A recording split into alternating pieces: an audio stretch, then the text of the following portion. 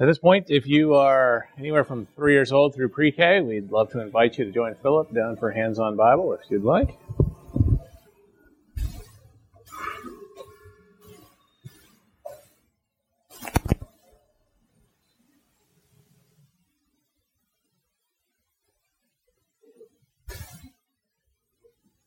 Well, it was certainly a short-lived revolution. A whopping 6 days. When what was supposed to be the week that was going to change the world ended in disaster. There had been all that excitement on Palm Sunday, but it literally all died on Friday afternoon. Jesus of Nazareth, that odd, itinerant, sometimes irritating, miracle-working, prophecy-speaking craftsman from the sticks up in Galilee, he had finally ended the whole is he or isn't he mystery. He rode into Jerusalem on that Sunday to cheering crowds, waving the palm branches that indicated the arrival of a king. Finally, Jesus was speaking clearly. He was the rightful descendant of King David. He was the anointed king of Israel. He was the Messiah. He was the Christ. And Jerusalem had not seen this kind of excitement for years, maybe centuries, because the Christ had come at last. And finally, he was going to throw out the Roman Empire. Finally, he was going to liberate the nation and make Israel great again. But then, as this week that was supposed to change the world wore on, it got weird. This wasn't how it was supposed to work. He didn't say anything about the Romans. Not really, other than pay your taxes. Instead, he started busting up the temple, knocking over the businesses, condemning the religious leaders, really condemning the whole nation for being hypocrites. Okay, it's not what they were looking for, but still, the times were pretty exciting. There were some inspirational elements about it. You could sort of get into it. Then he got arrested. And he didn't even fight back. He went on trial. He didn't even argue in his own defense. He was whipped to within an inch of his life. Paraded out of town, stripped naked, nailed to a cross.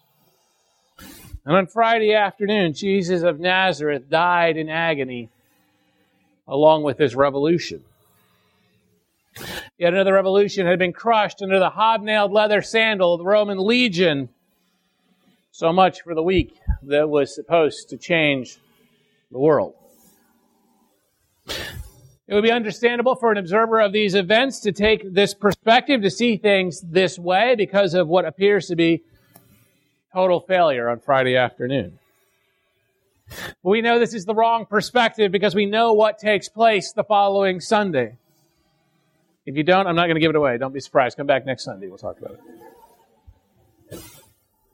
It turns out that the very thing that took place that Friday afternoon on that cross is the very thing that made it the week that changed the world. On that cross, Jesus Christ changed the entire trajectory of the world, the entire trajectory of human history, and set creation on a path towards restoration and freedom and reconciliation and redemption. And to understand this greater truth about the death of Jesus amidst the misery of the cross, we simply just need to start looking more closely at the events of that afternoon. And so this morning I'm going to read from Luke chapter 23, verses 32 to 43.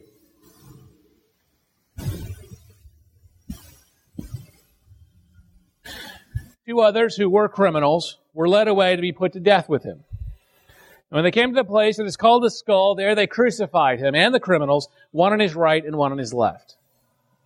And Jesus said, "Father, forgive them, for they know not what they do." And they cast lots to divide his garments, and the people stood by watching.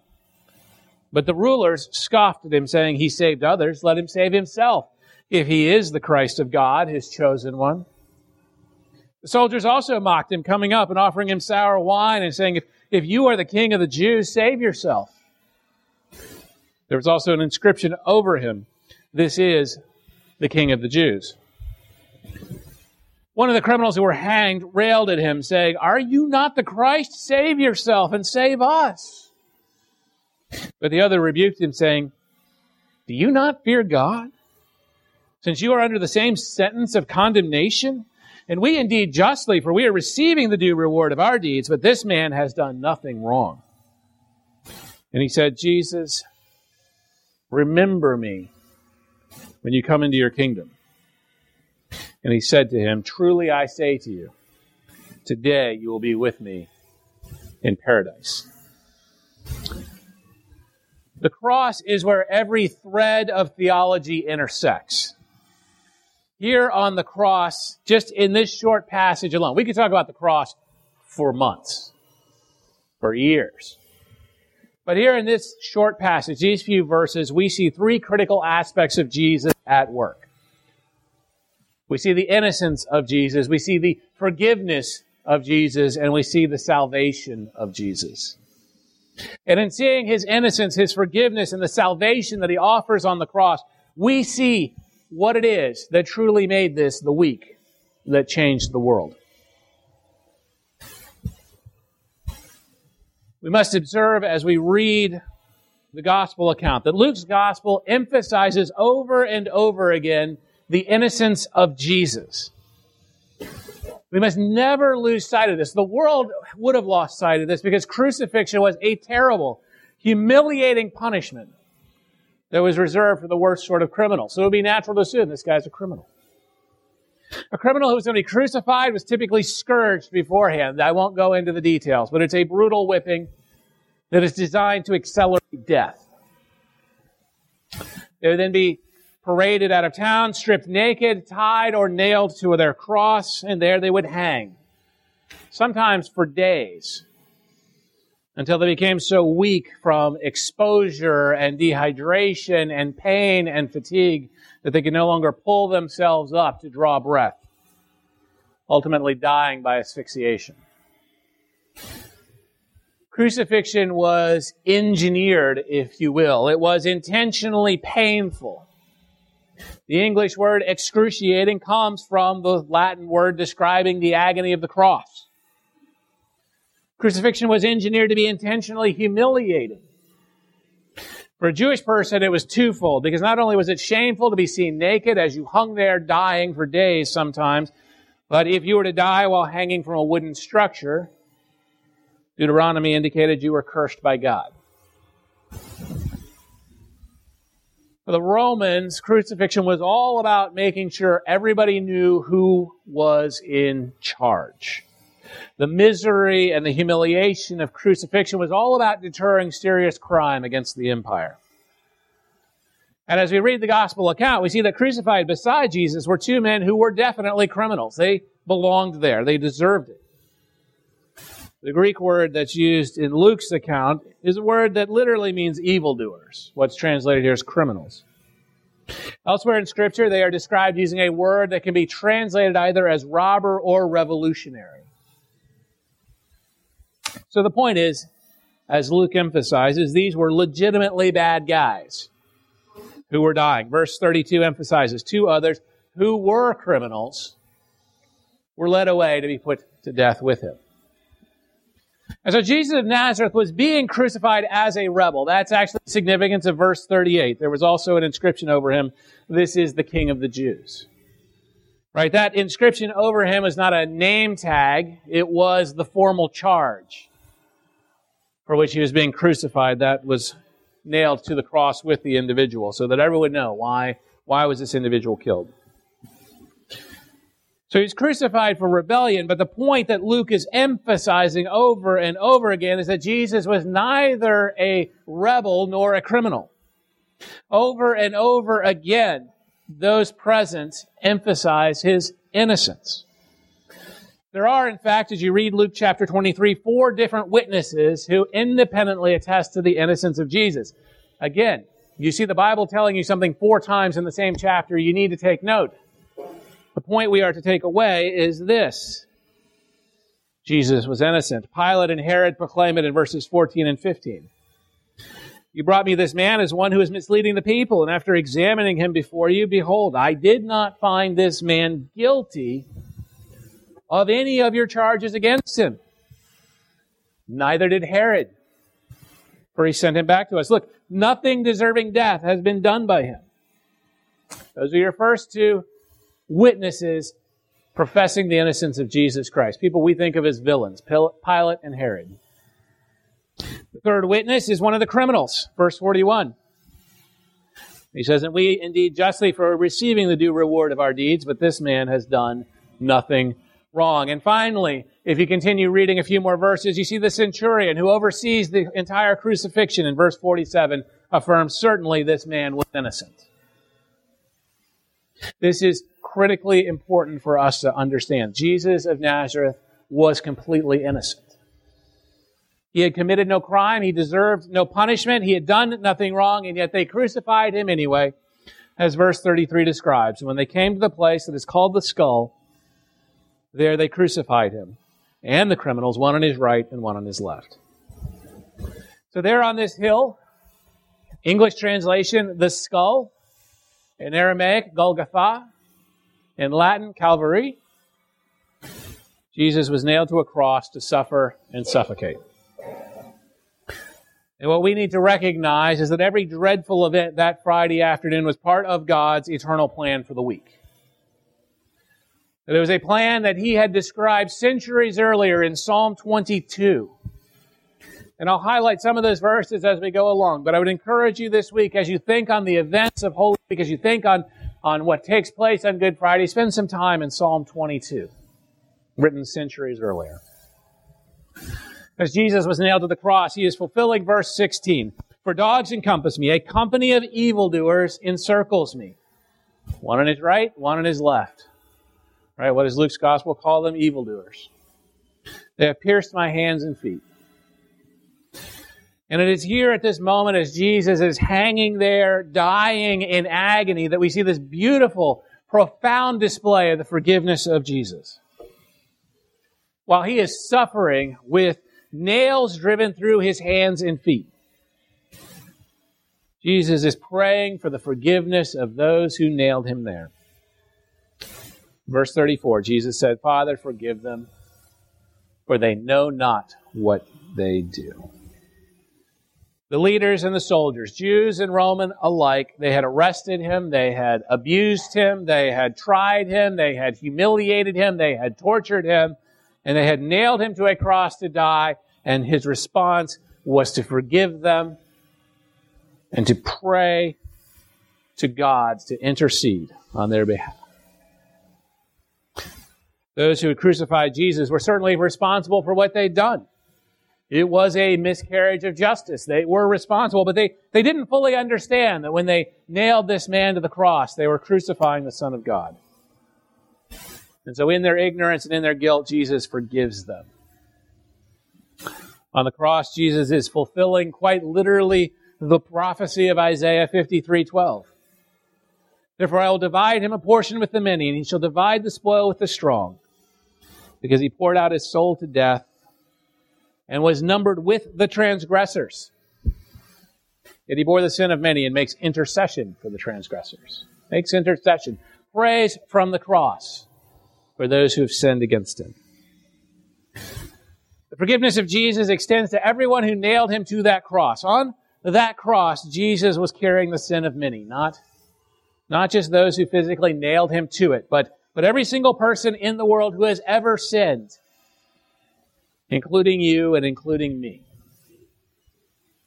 Your sins and mine were part of what was nailed to the cross when Jesus was.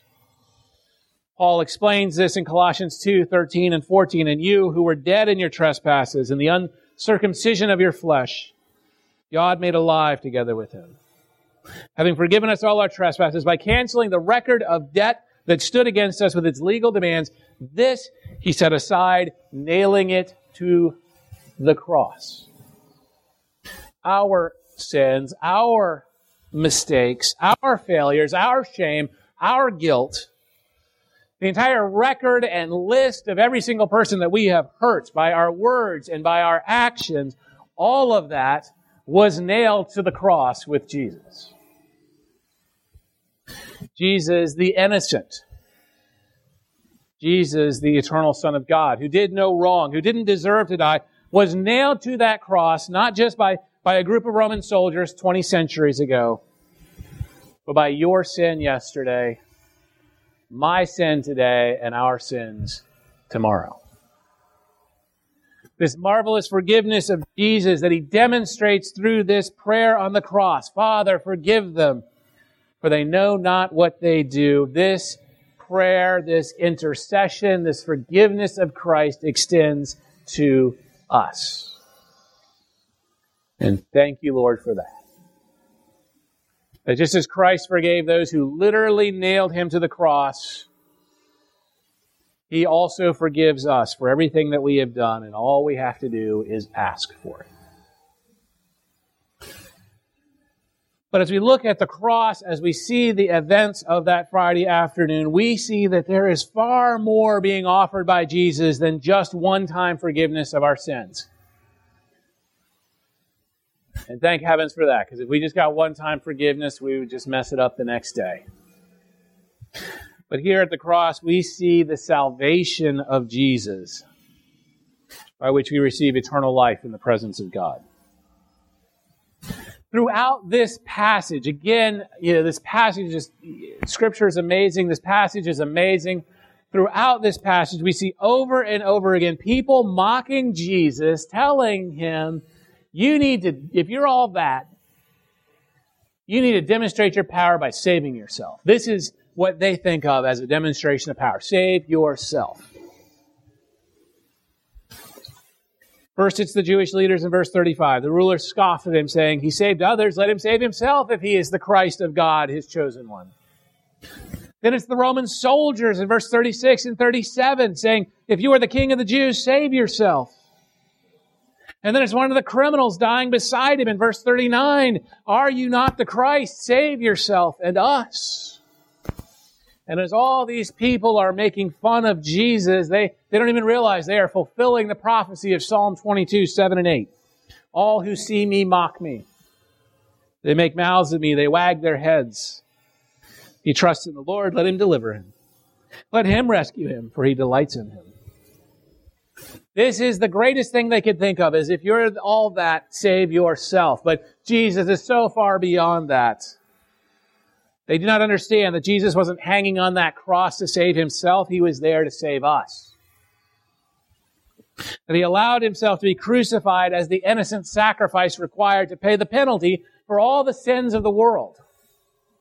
That he was the last, the ultimate sacrifice of innocent blood required to cancel the debt of everyone who puts their faith in him. Hebrews chapter 9, verses 13 and 14 explains it this way.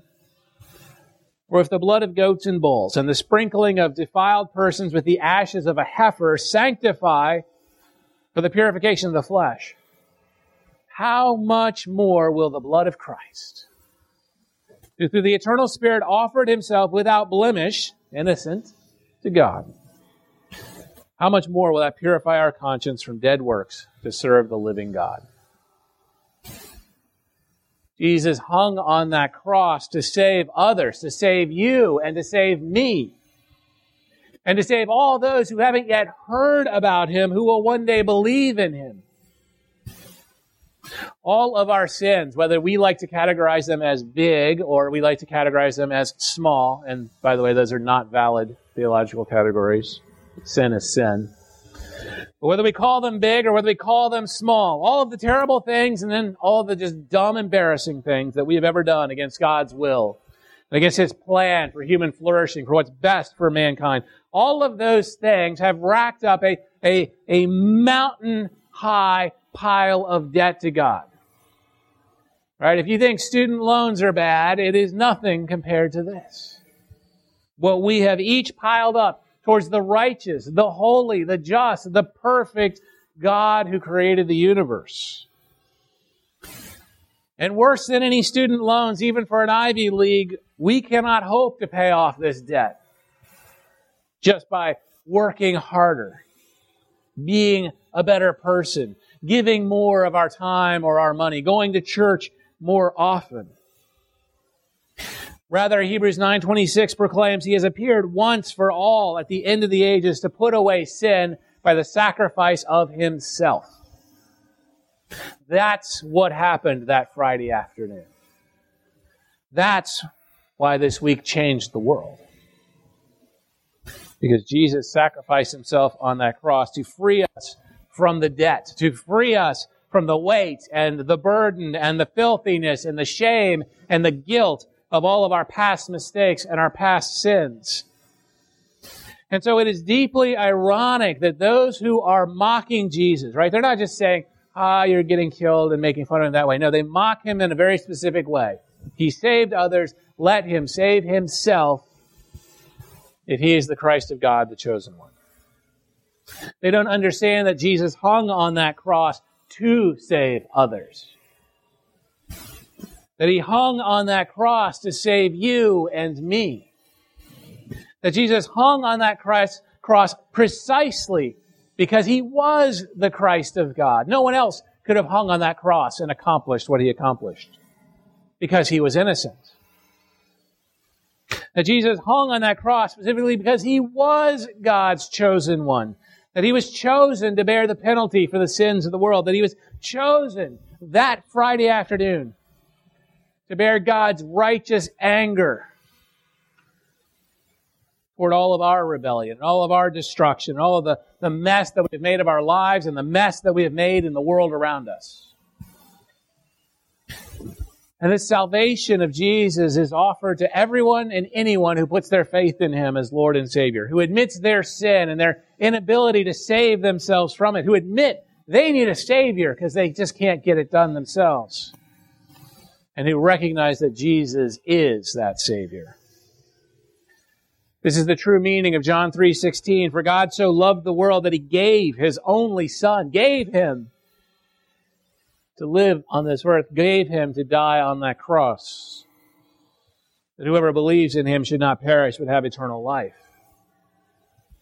This is the salvation that Jesus freely offers to you and to me and to everyone who will call on him regardless of their past mistakes and their past experiences, regardless of their race or their citizenship or their immigration status, regardless of their income or their education, regardless of their religious training or their lack thereof. Jesus doesn't just teach this. He demonstrates it for us perfectly while he is hanging on the cross. This extraordinary offer of salvation that is open to anyone, even the worst sort in humanity, is displayed while he is dying on that cross. I don't think I've ever quite realized as much as this week as I was preparing this, just what a perfect image of the entire gospel of Jesus Christ we see in these few verses.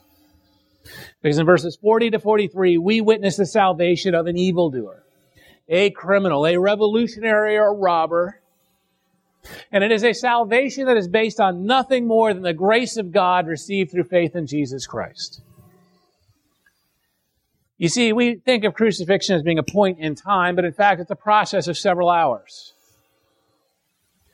At the beginning of the process, when Jesus is first nailed to the cross, both of the criminals on his side are mocking him. Both of them are insulting him. Matthew 27:44 says, and the robbers who were crucified with him also reviled him in the same way. That's the start of the afternoon. But as the afternoon wore on, as one of these two criminals was paying attention and saw the truth of Jesus, saw his innocence, saw his forgiveness, saw the sacrifice he was making, one of these two men believed. This is the one that rebukes the other criminal in verses 40 and 41. Do you not fear God, since you are under the same sentence of condemnation, and we indeed justly? For we are receiving the due reward of our deeds, but this man has done nothing wrong. And then he turns to Jesus in verse 42, asking him for salvation. And he said, Jesus, remember me when you come into your kingdom. And so here is this criminal, hanging on a cross all his own, dying, recognizing his sin, confessing it, admitting that because of it he deserves to die, recognizing the innocence and the perfection of Jesus Christ, recognizing that he, this criminal nailed to a cross, can't possibly pull himself out of the wreckage of his life, but that Jesus could. This criminal knew he was about to be dead. But at that moment, he turns to Jesus as his king and asks for salvation. Jesus, remember me when you come into your kingdom. Here, in these few verses, we see the gospel of repentance and reconciliation through faith in Jesus Christ.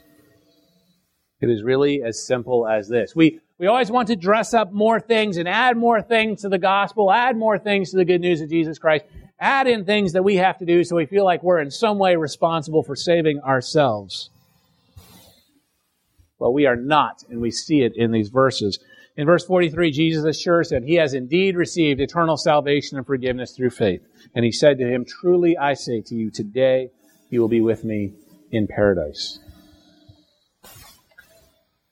But let's think about this for just a moment. Let's reflect on the nature of this salvation for just a moment, right?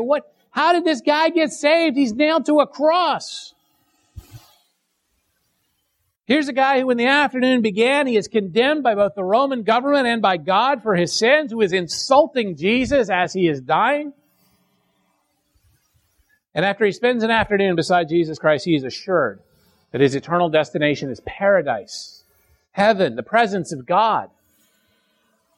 What did he do? What happened? Well, the point is, he didn't do anything. That's what makes this such an effective understanding of the gospel of Jesus Christ. This man did nothing to earn his salvation. He was nailed to a cross. He couldn't hop down and help feed widows and orphans, make up for a lifetime of not going to church. He was nailed to a cross, and yet he was saved that very afternoon. He wasn't redeemed or reformed in the eyes of the world, right? He's still going to die as a criminal. There was no pardon from the governor, no stay of execution, and yet his eternal destination had been changed completely because he believed.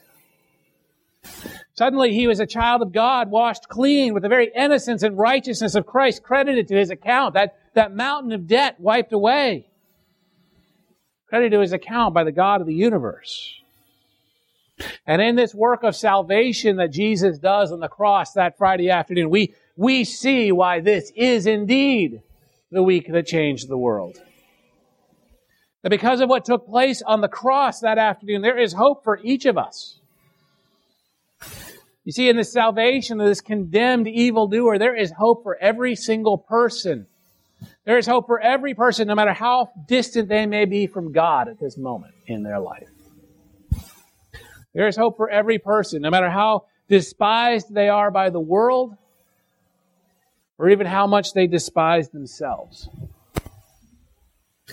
This salvation of Jesus that we see demonstrated on the cross is available to the last, the least, the loser, the dregs of humanity, the dying criminals. And it costs nothing to receive it because Jesus paid the price that afternoon on the cross. And this is the good news of Jesus Christ. We often clinch up. How hard is it to explain the gospel? It's too complicated. There's too much doctrine. No, we see it right here in this criminal hanging on a cross. This is the good news of Jesus Christ. This is the good news that has the power to transform our broken and seemingly hopeless world. Look around. Our world is not in good shape. This is the good news that can transform it. This is the good news that we must be proclaiming as we step out of these warm and comfortable walls and enter into that world that is cold, that surrounds us, that is filled with darkness. This is the good news we need to proclaim so we can bring hope to the lost and the last, the hurting and the broken, even the condemned. The hope that we carry through the innocence, the forgiveness, and the eternal salvation of Jesus Christ. Please pray with me. Oh, Heavenly Father, there is so much that takes place on the cross.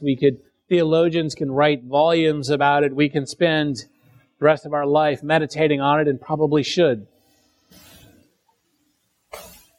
But there's also a simplicity about it that we must never lose sight of. That in His pure innocence, in His radical forgiveness, and in the eternal salvation that He offers, Jesus Christ transforms each and every person who turns to Him as Lord and Savior. And Lord, as we prepare to leave this place, this is what I want us to take with us as we go, Lord, that this is, as we look into the week ahead, as we look ahead to the celebration of the resurrection of Jesus, that we remember why this week changed the world, and that we become part of that changing of the world, that we do our part to tell this story, to tell this good news of our innocent, forgiving, saving Savior, Jesus Christ, in whose name we pray. Amen. As we worship in song and prepare to depart into this world, we want you to take time to reflect on all that God has been speaking into your heart today. And most particularly, if there is anyone here who has not yet embraced this good news of Jesus Christ, that we see displayed to this criminal nailed to a cross. Good news offered to all who put their faith in Jesus Christ, who accept His sacrifice, His innocent, perfect sacrifice, that He paid the penalty for you. If there's any here who have not yet done that, I would invite you to make that decision today. Take that step of faith. Embrace Jesus Christ as your Lord and Savior, like that criminal on the cross. Understand His salvation is just like that. That grace is just like that, a gift that is offered freely by God, and all you have to do is accept it.